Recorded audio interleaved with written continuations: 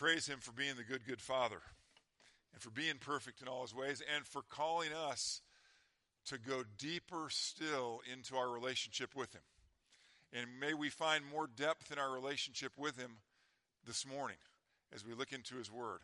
The very words of the Lord Jesus in Mark chapter 12. If you take your Bibles and turn to Mark chapter 12 as we continue to go through the life of Jesus as described to us through Mark's gospel. Mark, one of the companions of the apostles, one of the guys who was a frontliner. He wasn't one of the 12 apostles, but he was with them during the ministry of Jesus and then also later through their work. And he is most likely telling us Peter's perspective and experience in the life of Christ as he shares these things now with us. And we're in chapter 12, we're in the last week of the life of Christ. That week between Palm Sunday when he entered into Jerusalem, victorious, receiving the praises of the people of Jerusalem that came out to wave the palm branches and to lay their cloaks down as he came in. Then every day after that, he went into the city and taught the people, especially the teachers of the law. They were confronting him, they were fighting against him, they were trying to belittle him, they were trying to discredit him, and he continued that through that entire week before he was arrested and then went to the cross later in that same week. So Mark chapter 12, starting with the 13th verse. Later, the teachers of the law, the leaders of the religious movement in Jerusalem, later they sent some of the Pharisees and Herodians, lawyers, religious lawyers, to Jesus to catch him in his words. They're going to find that to be a big challenge. They came to him and said, "Teacher, we know you are a man of integrity." Now they're saying this, but they don't mean it. You aren't swayed by men because you pay no attention to who they are, but you teach the way of God in accordance with the truth. Boy, they are laying it on really thick. And they're right. Everything they're saying there is right. They just don't believe it. They're trying to trap him. Is it right to pay taxes to Caesar or not?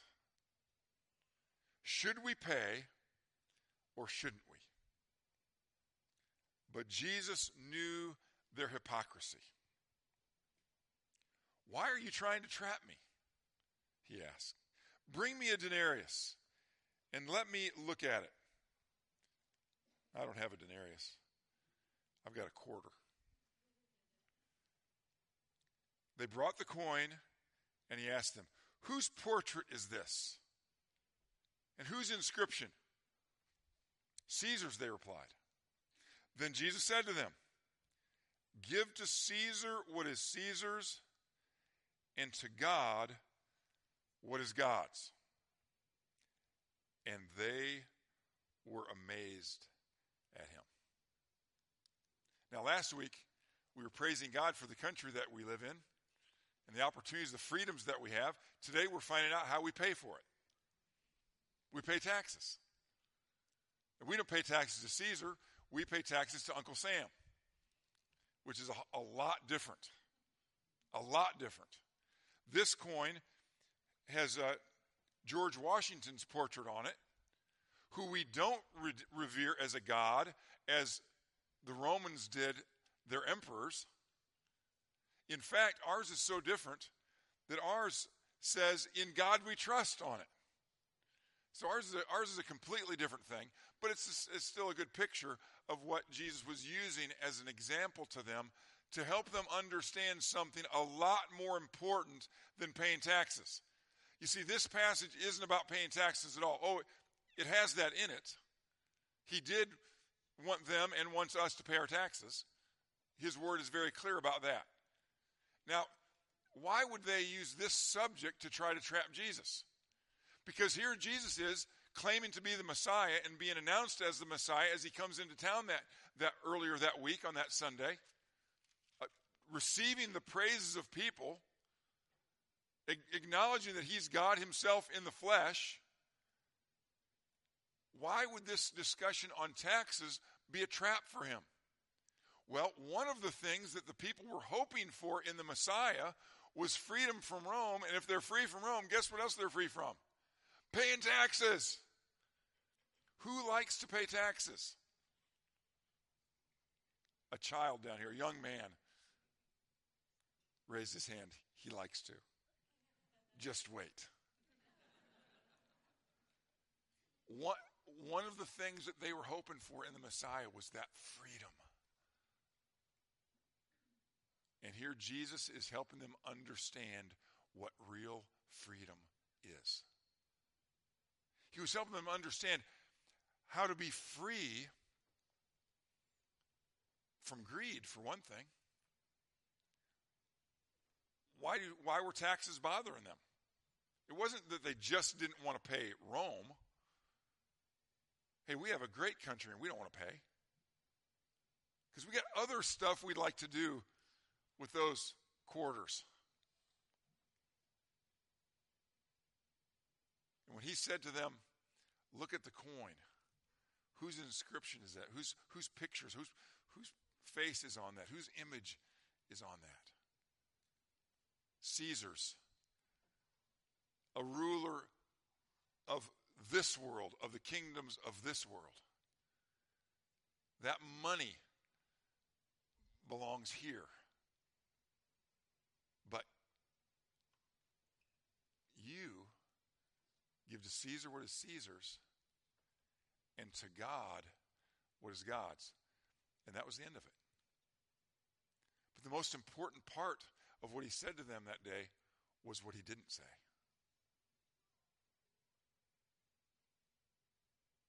He expected these teachers of law, these religious lawyers, these people who knew the Old Testament well, he expected them to understand his point. Some of them probably didn't. Some of them were probably truly amazed at what he said and were literally thinking about the impact of what he's explaining had on them. The scripture reading this morning that Drew Pastor Field.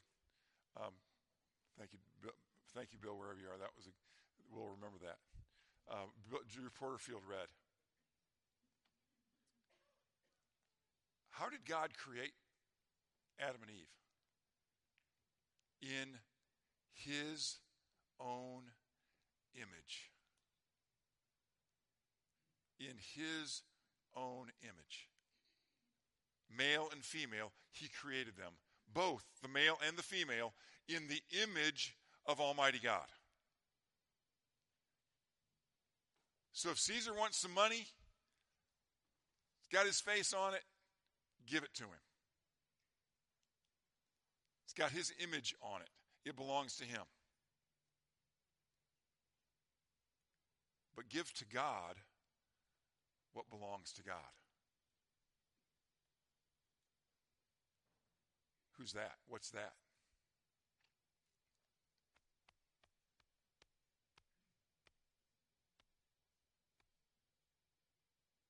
It's not a measure of your money. It's a measure of you. It's a measure of me. What is God expecting from his people? And remember, the teachers of the law, the religious leaders of Israel, they didn't get it.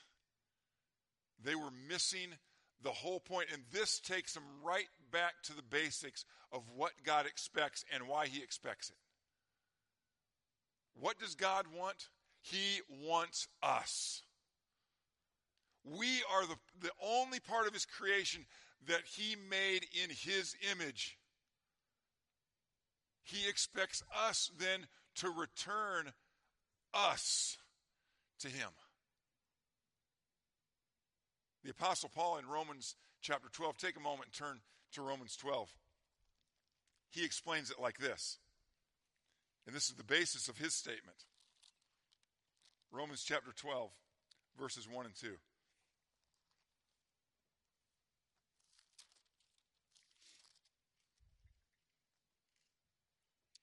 Therefore, I urge you, brothers, in view of God's mercy, to offer your bodies as living sacrifices, holy and pleasing to God, which is your spiritual worship or your reasonable service.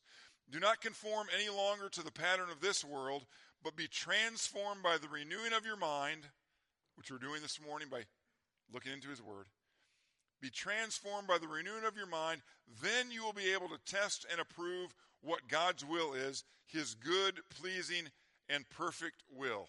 Offering our bodies, made in the image of God, to the one whose image we represent. We're different. We are different from all the rest of creation because we are made in his image. Now, Adam and Eve, the originals, they sinned.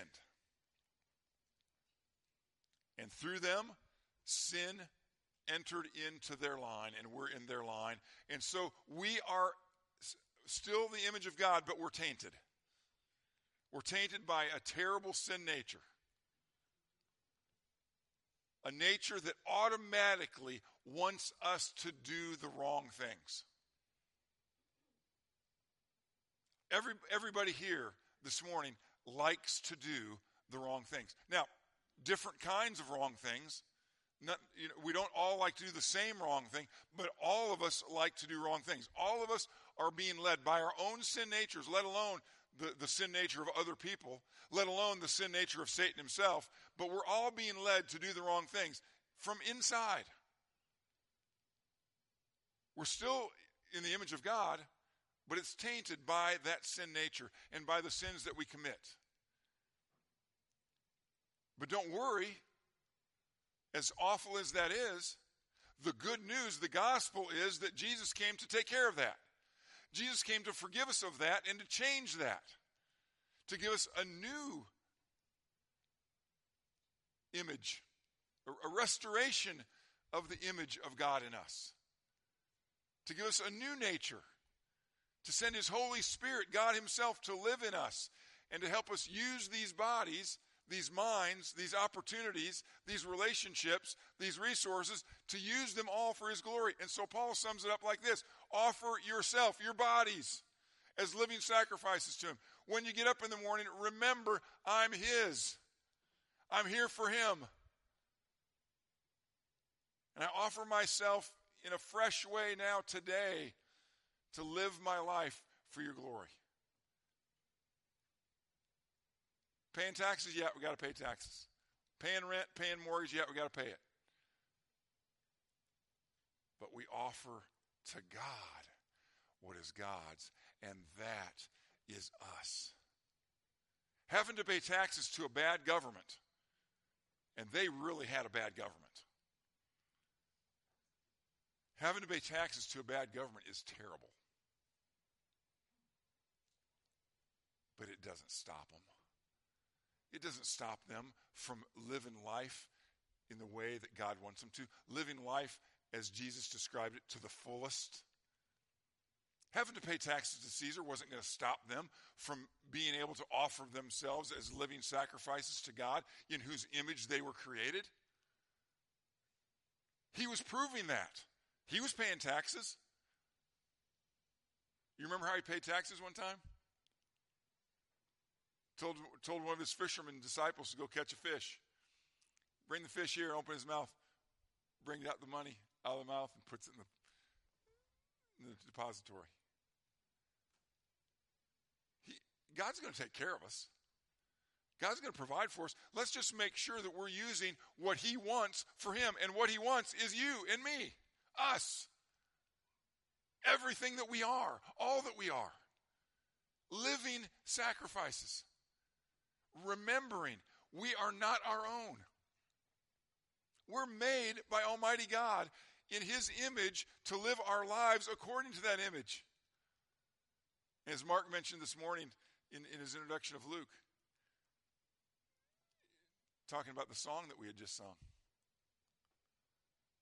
When we see Jesus, as we're doing now in Mark chapter 12, when we see Jesus, we see God.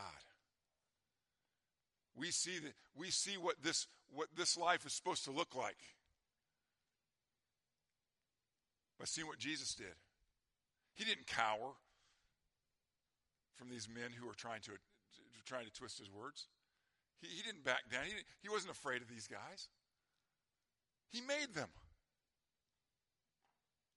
As smart as they were, he invented what they knew. He had nothing to fear from them, and neither do we. They couldn't stop him from doing his ministry. No one can stop us from doing our ministry. Nothing can stop us from doing our ministry. The good days, the bad days. The good seasons, the bad seasons. We can still offer our bodies as living sacrifices before him, ready to serve him with what he's given us, the talents and abilities that we have, our knowledge of his word. That's why the Apostle Paul continued in that passage to say, hey, continue to renew your minds. Remember, your minds are still tainted by that old sin nature. You've listened to a lot of garbage in your life, a lot of misstatements, a lot of false statements. You got a lot of junk up there that doesn't belong. You need to renew your minds. Look at what God says. Let his word renew your mind and transform you into the man or woman that you're supposed to be in the image of God, living for his glory. And so the challenge for us is to not get caught up in the greed of this world that was represented by their desire not to pay taxes. Don't worry about that, he said. Pay it. You give to God what is God's. And again, some of them were thinking, well, I don't know what he's talking about, but others were thinking, wait a minute. Whose image is this? In his image, he created them, male and female. And they had to make a decision, like we have to make a decision. Am I going to live my life for him? Am I going to offer myself to him to live my life for his glory? Well, if you decide you want to do that, first make sure that you can.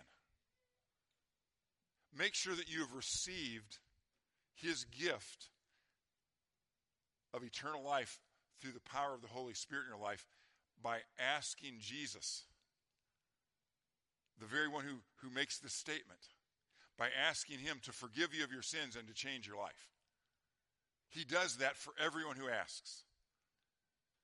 Everyone who believes that he is able to forgive us of our sins because of who he is and what he did for us.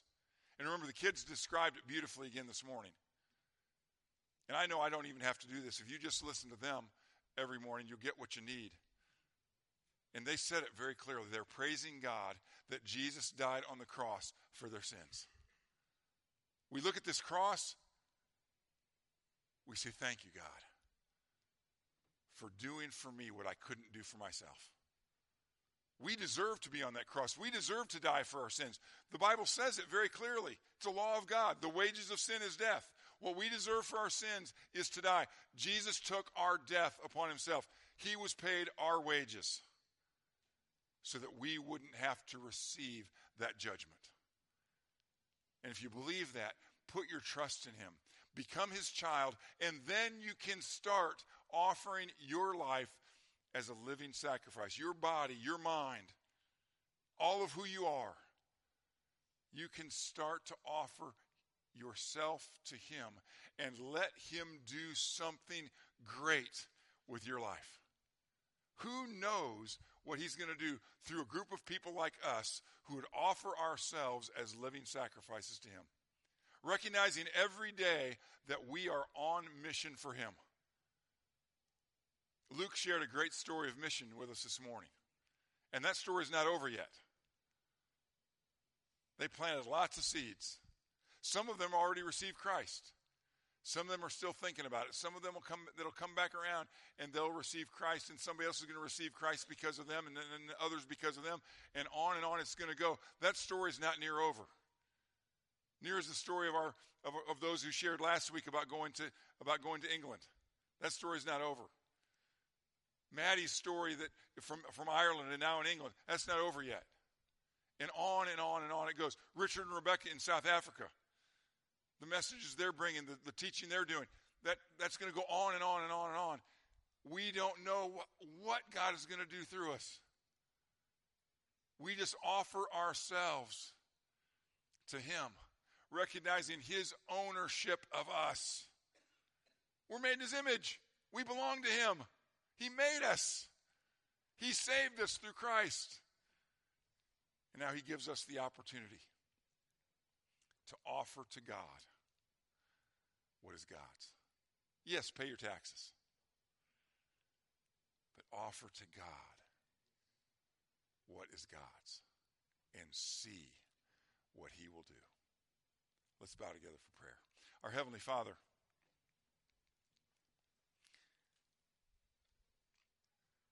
we would love to have our taxes canceled.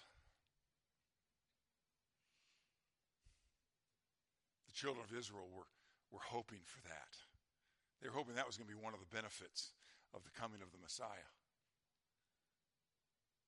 But instead, Father, they and we have found out something even better than not paying taxes. We have found life, no matter what we have to pay, no matter what we have to do. We have found life in Jesus Christ. We have found the redemption of these broken, soiled bodies. And we have found that by your work in our lives, that we can offer ourselves to you and you will use us for your glory. In the Dominican Republic, and in Colombia and Venezuela, and in Ireland and in England,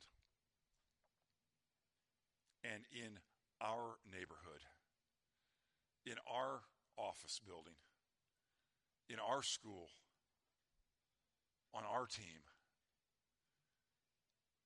we offer ourselves to you that you might use us, made in your image, to shine brightly for you, that others also might find out how to be free from sin and guilt and shame, and how to live victorious lives no matter what our circumstances,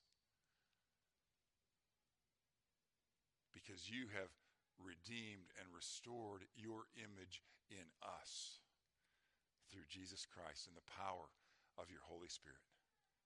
We praise you for that, and we pray that you would help us to continually submit to your leadership in our lives, and to remember to offer ourselves to you, and to trust you with every aspect of our lives, with all of our needs, that you might be glorified in us. Father, we pray for those who are still grappling with giving up their lives to you, their Maker. They're still grappling with agreeing with your word that Jesus is enough for them. Help them to come to their senses. Help them by faith and great wisdom to put their trust in Jesus alone. Because he has announced, he has let us know by his actions and by his words that he alone can save. He alone can forgive. He alone has the gift of eternal life to give to all who believe. Give them that courage, that wisdom, that faith today. In Jesus' name, amen.